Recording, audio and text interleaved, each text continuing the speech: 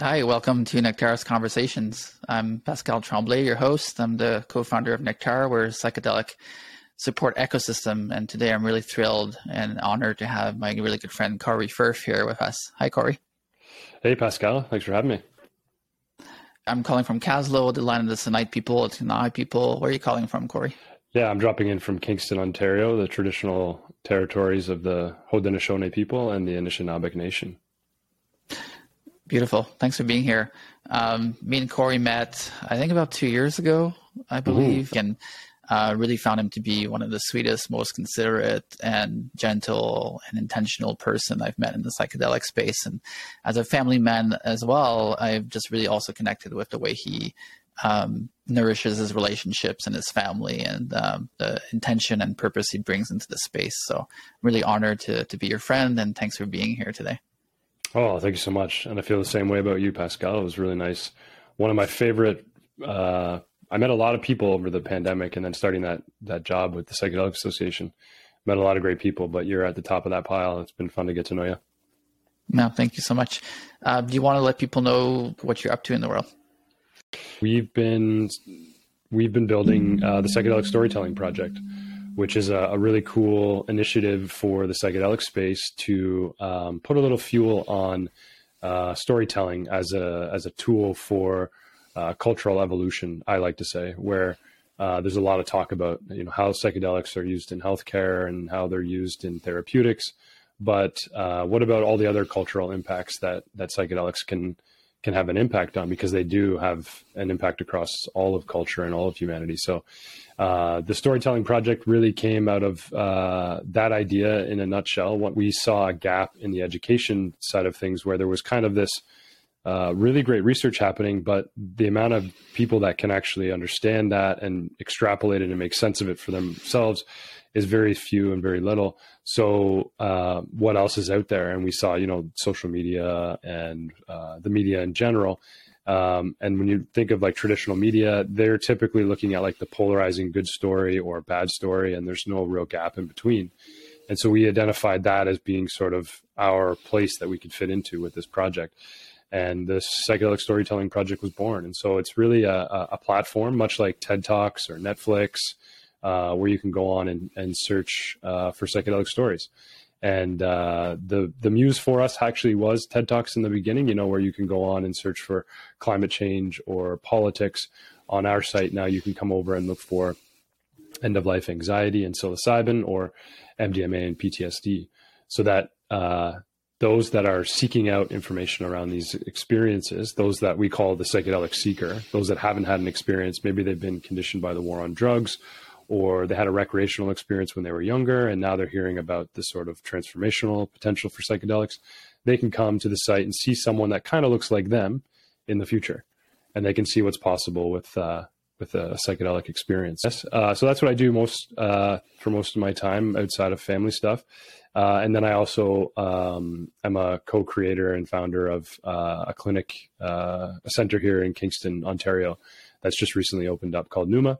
And we like to call ourselves the Center for Social Wellness. And the whole kind of strategy there is about bringing people back together. So everything we do is in group. And it's really sort of beginning where we're at with psychedelics now, what's accessible, what's available, what people are interested in.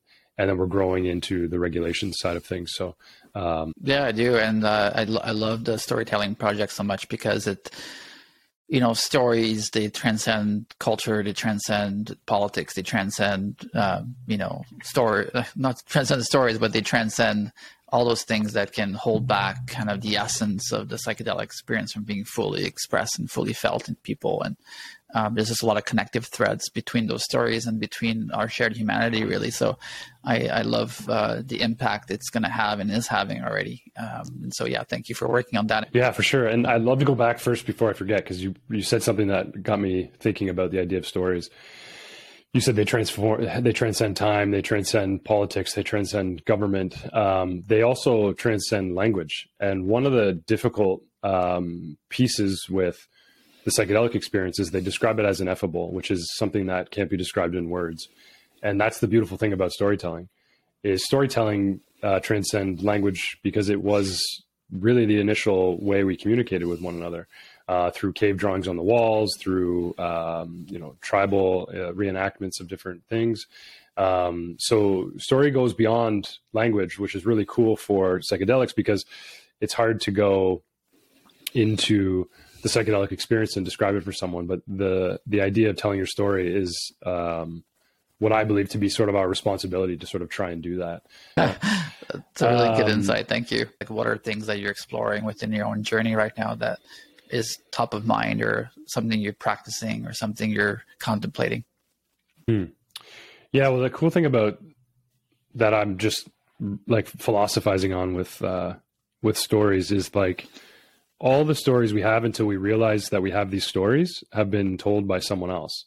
So they're, conditioned patterns from our parents and our upbringing and how they raised us. They're conditioned patterns from media, and the word propaganda has some polarizing connotations, but propaganda. School is a big one, right? Our teachers have a lot to say in the shaping and making of who we are mentally and emotionally. Once I was aware that the stories I had weren't mine, or were in part created by someone else, then I could sort of take back ownership of that, start to really become the narrator of those individual stories, and then really recreate an entire new narrative of who I am, which is constantly becoming more of that, more of who I am. I'm not really like done. I don't believe that I'll ever be done. I'm just exploring now. And a good example of that is confidence. I've always had like a decent amount of confidence, but I was also told that that's not a good thing to have confidence. And I was told that by someone probably who didn't have any confidence, when really confidence isn't a bad thing. It's the subjective understanding of what that is based on your own experiences. And so when someone tells me who isn't confident not to be confident because it's bad, it's coming from their smaller place. And then it makes me believe that. And then it turns me into a smaller version of myself. And you could go into that with anger and sadness. There's positives and negatives to all of those things, but typically our stories have been to like repress one side of it, but there's often two sides to the coin when it comes to emotions I've seen, or behavior patterns like confidence, for example. It speaks to the power of words, and just how whenever you're talking to someone, you're influencing their story in a very real way with the words you choose, and the way you're conveying and communicating yourself is an expression of your own story. So whenever you're connecting with someone, there's an interface of stories that's happening between people. And as fathers, we know very well the power of our words when we speak to a 4 or 5 year old or younger, or a bit older as well. Is like when you say something, they really take it in.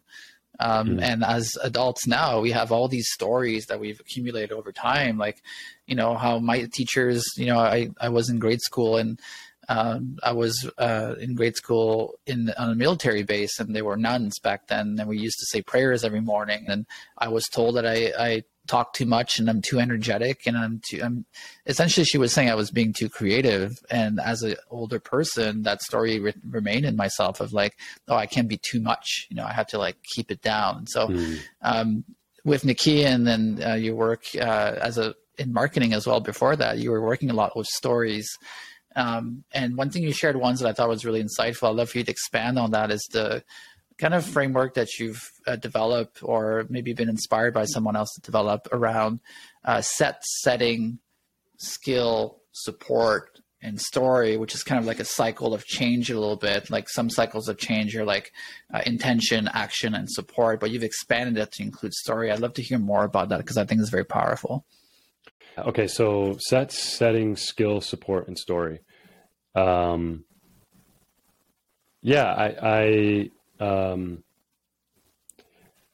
fascinated by psychedelics. I'm fascinated by their ability to influence all parts of culture.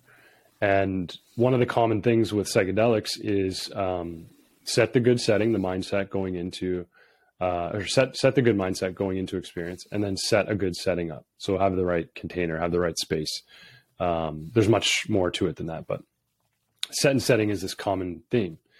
And I kept thinking to myself, like, there's more to it than that. And I don't want to complicate things, because I don't think psychedelics need to be any more complicated. But what else might be additive there in terms of how these things kind of become mainstreamed, which is where we're headed. And I thought about this idea of skill being a really important piece. And that's from various lessons with some underground therapists that I've worked with, and specifically a guy named Daniel McQueen, who's out in Colorado. And he wrote the book called Psychedelic Cannabis, and he teaches a container for cannabis as a psychedelic, and he brings in setting and skill. And so he talks about the idea of teaching people how to go through these experiences. So there's a bit of like sovereign health within them, so that they're taking ownership of the experience themselves. Because for anyone who's had an experience, there is this sort of come up. I call it the come up. It's this experience of where the medicine kicks in, and now you're kind of headed into that altered state. And it's kind of the blast off mode. And that specifically needs some skill. There's a little bit of skill in that to be able to understand your body's reaction to the medicine, to understand how you can approach that, which can feel a little bit anxious, or can bring on a little bit of anxiousness. And so that's kind of the idea of skill. Like while we're going through bringing psychedelics to the mainstream, we should also be not just bringing them into the biomedical model we have that exists today, where it looks like some ideas here are now trying to push towards having a psychiatrist lead the way. That's not really teaching anybody anything about this. And so the worry that I have with psychedelics is that they become another pill we pop, and we don't need another pill. We need less pills. So the idea of psychedelics should be helping people get to a point where they don't need drugs. And so that's where the skill comes in. And the other element of that is support. I also think, there's definitely a time and a place to be doing these things on your own. There's definitely a time and a place to doing these things one-on-one with a therapist. But I think real support, real magic happens in a container of group. And the kind of more ancient ritualistic versions of these experiences were done in that setting. And I don't think we're losing that completely. But there does seem to be an emphasis on sort of this one-on-one type of experience as this becomes westernized and becomes part of our healthcare system. And I think that's a mistake if that's all we do. I think that we really need the support of one another. There's a lot of research behind the idea of group coaching, group therapy, to have the beneficial effect on each other to go through the experiences. And especially when you bring in like-minded individuals, folks that have similar backgrounds, similar identities, similar experiences. Veterans, for example, is a great example of that. Where you bring them in, then they can learn from each other because they've been through similar experiences. I think it still works with people from all walks of life in group. They don't have to have that affinity to connection, but I think there's a real power for the idea of doing it in a group. There's a level of support that can be added that I think the best of the best therapists can't even bring that in. They can bring other really great skills to that experience and other great support to that experience, but there's nothing like doing this together. Again, my opinion, my philosophy on it. Well, it's the group intelligence, right? Like you have like a collective of people, a collective of nervous systems coming together.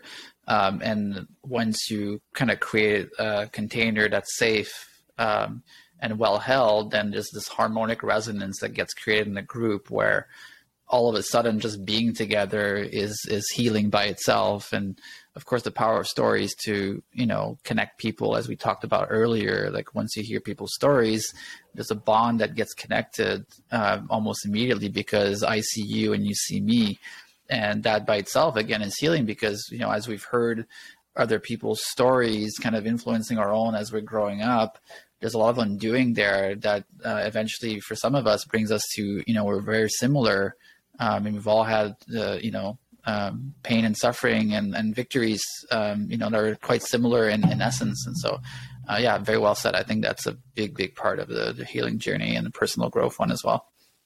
Yeah. And then it's a great segue into the storytelling portion, which is that last S, which for me kind of wraps it all together. Like you said, there's the element of the stories that we tell each other in those group experiences that are super powerful, that get you to think differently, that get you to maybe understand something a little bit more about yourself in your scenario that you could try out to help you transform. I've seen it over and over and over and over again in men's groups, in group experiences with psychedelics, at church, like all different types of things. This is an obvious one for me that it needs to be there. And then the storytelling component of it, to me, storytelling is a gateway drug. And I'll veer off a little bit for a second. I'll tell you a story about gateway drugs, or the idea of gateway drugs. So the first time that I was exposed to drugs in any form, I was in grade 4. So I think you're around 9 or 10 maybe at that time. And we were ushered into the library. I remember not knowing why we were going. You know, when you like, when your class gets broken up for a school assembly or for something, you're like, yes, get me out of this class. At least that's how I felt. And so I remember being like, yeah, we're going to the library. Awesome. And we get to the library, and all the bookshelves had been moved to the side, and there's a big open room now. And standing in the middle of the room are these 4 big burly cops and this 4x6 masking tape rectangle on the ground. We were all told to sit around the rectangle.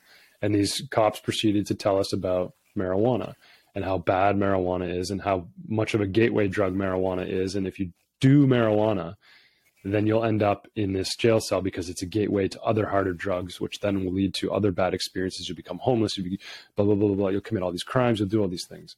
So that's the power of storytelling. That's the power at its extreme, which kept me away from that. A lot of people have similar experiences with that, whether it's the Reagan administration in the US that brought these crazy commercials to life with your brain frying like an egg, or a similar experience of being at school. But the truth is that the story can also help people transform. And that's kind of like bringing back the Nicaean Foundation for a minute. Everything that we're doing with this foundation is rooted on this mantra of transforming out loud. We believe that if you transform out loud, then you prevent others from suffering in silence. And so, yes, you can tell the story, and it can be, like I said, on the gateway drug side of things, it can be mind manipulating, but it can also be mind manifesting. And so then it can be a psychedelic story. And that psychedelic story can then lead to someone else seeing what's maybe possible for them on the other side. And so that's not just in the setting of maybe a center, which is what we kind of believe in with Pneuma, but also just within the idea of storytelling. You bring all that together and you have the potential to help someone help themselves, which is, I think, why we're here, right? Absolutely. How can people on a personal journey of growth currently like implement storytelling into their process or their integration process, or how did you start weaving that into your own, and what did you learn along the way? Yeah, just having conversation, just having dialogue. Dialogue comes from the 2 root words, dia, which means moving towards, and logos, which means meaning. And so by having conversation with someone like we're doing now, we're moving towards meaning. Just stepping out a little bit and inching in and finding a friend or finding someone close that maybe you could share a little bit more with. And that's all it has to be. Yeah, you've touched on it a little bit, but it's this idea of like transforming via the witnessing of others, which I love, and I think is very powerful, and it's bringing us back to kind of the basics of our ancestors and how they used to commune together. It's like coming back to the bonfire, right? You talked a little bit earlier as well around social wellness and what you're up to at Pneuma around bringing people together. I'd love to hear more around that idea of social wellness. What does that mean to you? We kept landing on the idea of kind of our bigger mission here is to expand social consciousness, but it's really about at the kind of like delivery mechanism kind of level is it's about social wellness. And so the idea that we can come together and heal together in group, we can transform together, which doesn't mean just healing. It means creativity. It means personal development. It means professional development. It means creativity. And so there's a lot of people that are going through a lot of different things. And I think because of the pandemic, they felt quite alone. And this concept of social wellness is the idea of bringing us back together and kind of extrapolating some of that, moving through it a little bit with different exercises that allow us to connect more than just with our minds and into our bodies, like we talked about before.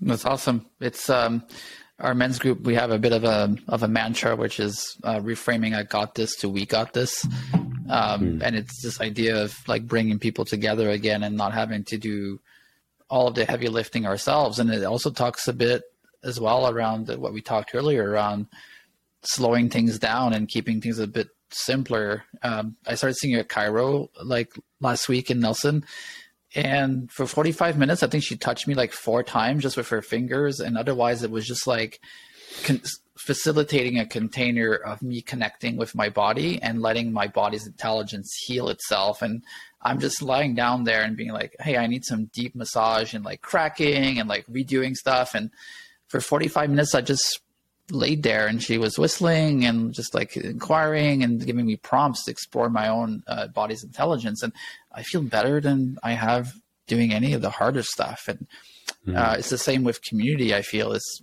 you know, you don't have to overcomplicate things. You just have to come together around a shared purpose or a shared intention, and like magic sort of happens. And so is that kind of the approach you're having with Numa, of just kind of creating the container for togetherness to come?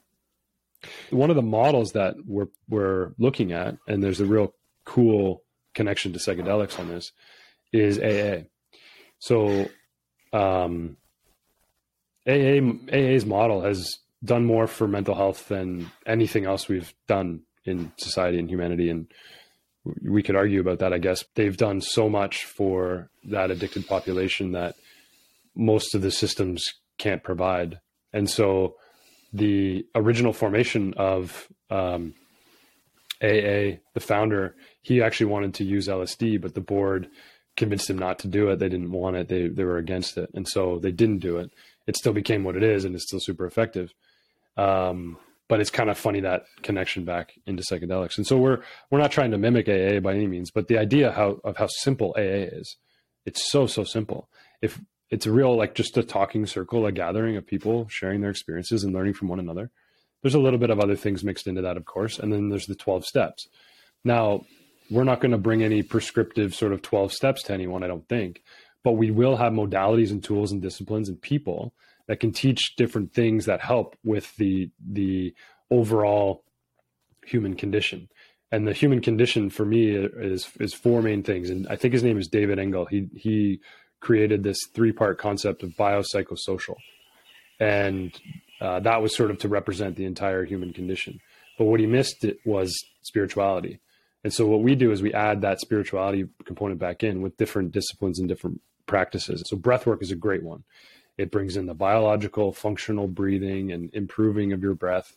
It brings in the psychological component where you can move through emotions and trauma and various things.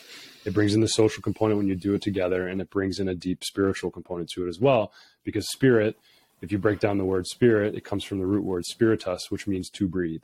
One of the big pillars of AA is to take what you need and leave the rest. And so there's no pressure on you having to go through every part of the breath work and it be perfect, or going through every part of the psychedelic cannabis ceremony circle and get every part of it and make sure every part's dialed in and you get something out of every element.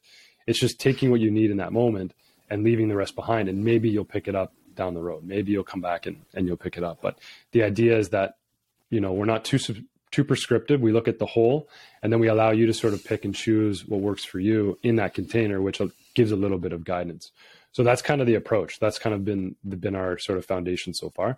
And we feel like if we do this right and we build a good model that brings in a co-wellness membership, which allows not just folks that want to go through different classes and different programs, but also folks that want to deliver different things, we can kind of marry that together and create a really unique model that allows for psychedelic healthcare to be not just mainstreamed in healthcare and therapeutics, but across all culture and from every aspect, with a scalable model that allows for success and regeneration. So beautiful. I love it. I hope you bring that model to other cities too. That'd be great to have like a local social wellness center where you can come together and explore all these things together. I think that's great. Much needed in the world as well. So thank you for doing that work, and I'm excited to see what happens there. And I want to touch on something that's separated from the conversations we've had so far, but it's around parenting and psychedelics. I'm a dad, you're a dad. My beautiful son Noah is almost 7. He really likes the 6.5. Like, you need to put the half there. Like, it's important for him. So he's 6.5. How old is Rose now? 17 months. In this space, I've seen parents take a lot of different paths with their children and how they relate to their own growth journey with psychedelics. For us, it's been part of our conversations, and Noah knows when we're going off to ceremony, and he's participated in some breathwork sessions and some ceremonies that we've been part of without psychedelics, but he knows that what we're up to, and we talk about our work, and it's a very kind of open conversation, and he seems curious about it, but there's no stigma in our family around talking about it. I'd be curious to hear, and I've seen other parents do like microdosing ayahuasca when they were pregnant, and I've seen parents bring their children to an ayahuasca session and be there the whole time, and there's a whole different kind of interface that different parents have had with the relationship. What's been yours and Caitlin's? I think parenting is such an important thing to focus on as we talk about this. We're here in Canada, we focus in on end of life anxiety, and that is a really important area of life to figure out how these things can be utilized. Of course. But I also think about the internal, the family unit, the parents and what they go through. And so, yeah, we had a baby daughter, Rose, about 17 months ago.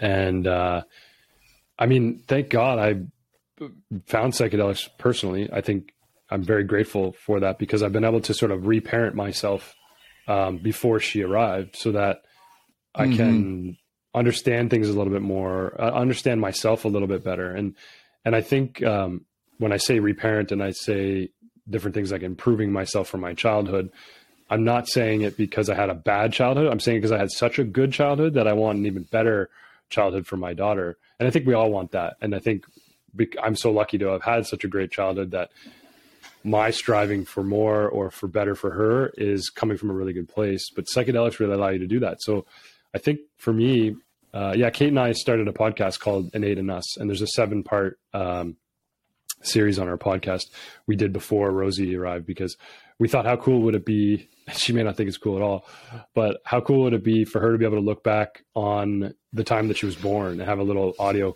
time capsule of what life was like? We called it Innate in Us because it was like, what is innate in us, and why don't we just let it out and share together what's, what we're dealing with, what we're going through, good and bad. It would often take this psychedelic route where we would start talking about how psychedelics have been really useful for us. And so I think like the biggest thing for me with psychedelics is that it's helped me, like we talked about before, connect to the body.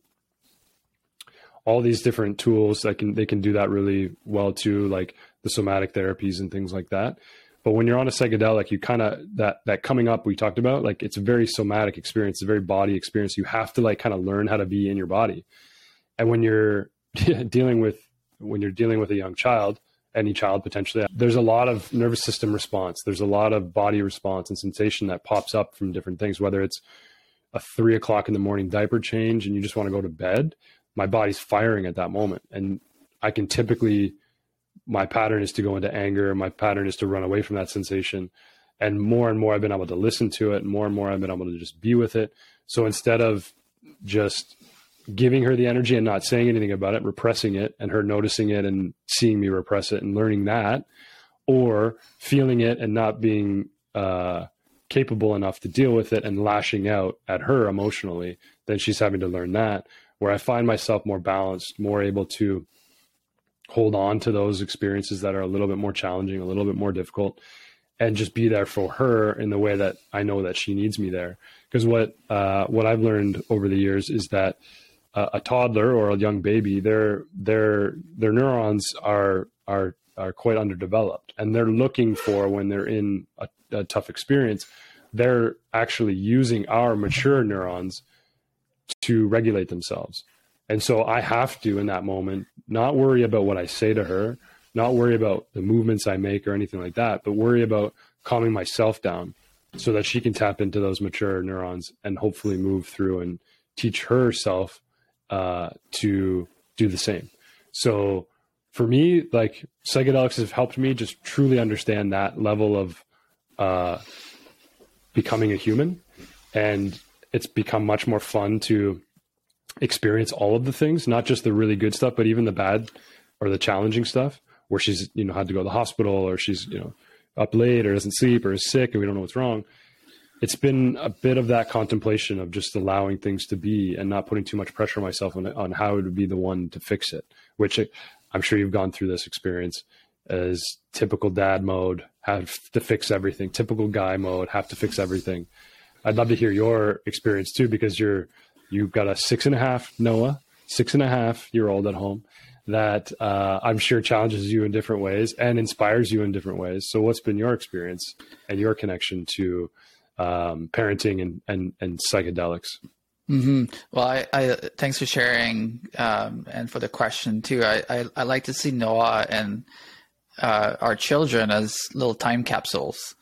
They're little time capsules of our ancestors and our DNA and the stories that our parents had and their parents, and they're kind of born with that default state of like holding that in their nervous systems and the fabric of who they are really. And so I see them as very potent medicine for parents who can see their children as reflections of their own stories, and as ways to kind of play a game of contrast of, this is what I'm seeing in my child that I saw in my parents, or that I'm seeing in myself, and how do I interface with that? How do I receive it, and what can I get out of that in terms of learning something? And so with Noah, like he's obviously, a child of mine and my partner. And so he's reflecting our parents. And for me, that was deep medicine for me, because as I was relating with him, I could see parts of my dad coming out. And sometimes, like when I was getting triggered, I was like sharing something, and it's not all bad stuff. It's also really good stuff. But Noah truly became a mechanism or a set of experience that allowed me to reflect on myself, but also at the same time reflecting on my parents as well. And so as I was parenting Noah, and I keep learning new things all the time, is I developed a very deep compassion and empathy for my own parents, because I was facing situations that they've probably faced with me. And like my reaction was kind of mimicking what my parents would like react to me as. And so I learned a lot from that. Like, it's not just like me as a parent, but also me as a son, that I learned a lot from Noah. And so that's why I like to say Noah's like my greatest teacher, because I really feel there's a lot there. And the psychedelic experience that allowed me these expanded states of awareness and consciousness, that I could really expand what my senses were picking up on, and I could take those insights and then bring them into the everyday parenting life. And so, I know no one's going to listen to this one day, but thank you so much. Yeah, I love the way you put that with him being your greatest teacher. I totally agree. And I see that, that those tendencies of, I'm doing what my dad did or my mom did or whatever. And again, it's like no fault to anybody, but that's the mirror effect, right? And that's been the cool experience to witness as well and contemplate. Yeah. Have you thought about, as she grows up, like what's going to be kind of your approach to plant medicines? Like, I've had some friends share like, at 16, there'll be like a rites of passage with maybe psilocybin. And then like when they're like 20, maybe they'll invite them to do ayahuasca. And for us, like, we haven't planned anything like that, but what's your personal approach to that? Maybe you haven't really figured it out. That's fine. But like, love to learn more about where you're at with that. I think that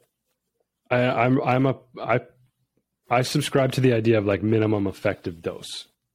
We talk about these heroes' journeys. We talk about these big experiences. I don't think we need those completely. Mm-hmm. I think they're great, but I think, at a smaller level, there's the same impact can happen. So when I think about anything that she could do, good or bad, everything should be sort of in moderation. Somebody told me recently, because I was asking a similar question, and it was my cousin, actually. I said, because she was asking me about some things about psychedelics for herself. And then I was asking her, because her kids are like 13 and 16. And I asked them, like, what would you do? Like, how are you going to teach them about this stuff, drugs in general, alcohol? And her approach was, don't let it affect your responsibilities and don't let it affect your relationships. And so those are like the two main things that I would bring in there that I really like. So I think that's just a foundation for anything, though. Don't let anything destroy your relationships. Don't let anything get in the way of whatever you're responsible for. So I take that approach with psychedelics. Now, we need a new drug education program in our schools, because this is going to happen. It's available, and no one knows what to do with that, I don't think. And so I think it'll be different for me when I get to a point where she's old enough to understand them. I know for sure that I'll be honest with her. I'll be direct with her, but I'll communicate with her based on the language that she can understand for the age that she's at. I think there's still like a huge level of safety and harm reduction that needs to be included in on that. Like I keep all of my medicine in the safe, for example, even cannabis. Just different things like that are really important to make sure that you have the right intention all the way through, not just with the experiences themselves, but who they affect. And they affect our kids just as much as anybody else, probably more. So I think it's important to be honest. I like the approach that you have. I think the education or the ways of communicating this has to happen with the adults. So instead of the parents sort of resisting the idea that these things exist and thinking that they're bad, it's not going to be universal here, of course, but maybe there's some openness to the idea of what these things can do intentionally and allow for us to have a better, more nuanced conversation around what these things are, what they can do, to teach our kids that they don't have to hide away and do these things. There's a time and a place for them, and that maybe they won't want them if they keep them away from us. Like me, when I learned about cannabis, it was like, oh, you're trying to take that away from me? Well, I want to try it. So I think that I'm going to guess, I can already tell Rose wants that. She's pulling stuff out of the cupboards, and I can see her kind of being that inquisitive, curious little girl that may follow a similar pattern. So that's my approach. That's the way I've been thinking about it, but I think that'll evolve over time. Yeah, beautiful. I think there's definitely a lot of potential in like a book series around repatterning and reframing the stories people have told on plant medicines, just like as a generational endeavor, really, because it is a big one. And for anyone out there listening, education in schools, and that's a really good point around harm reduction and just setting up the space properly so that children can grow up in a world where they understand the nuances of what it means, and that's not for everyone either. It's not a silver bullet. And how do you engage with them with deep intention? So yeah, that's the podcast today. Thank you so much, Cory. I really appreciate your time and your efforts in the world. Any parting thoughts, any wisdom, insights, tips that you'd like to share? Go tell your story at nicayan.org if you have one and you feel called to share. Check out Nictara too. What they're doing over at Nictara is amazing. I think it's much needed in the space right now. And if you're interested in understanding more about, becoming a guide, being a part of a community, being part of a bigger support system, Pascal and the team at Nictara are your people. Okay. Thank you so much. Take care of yourself, and blessings. Thank you.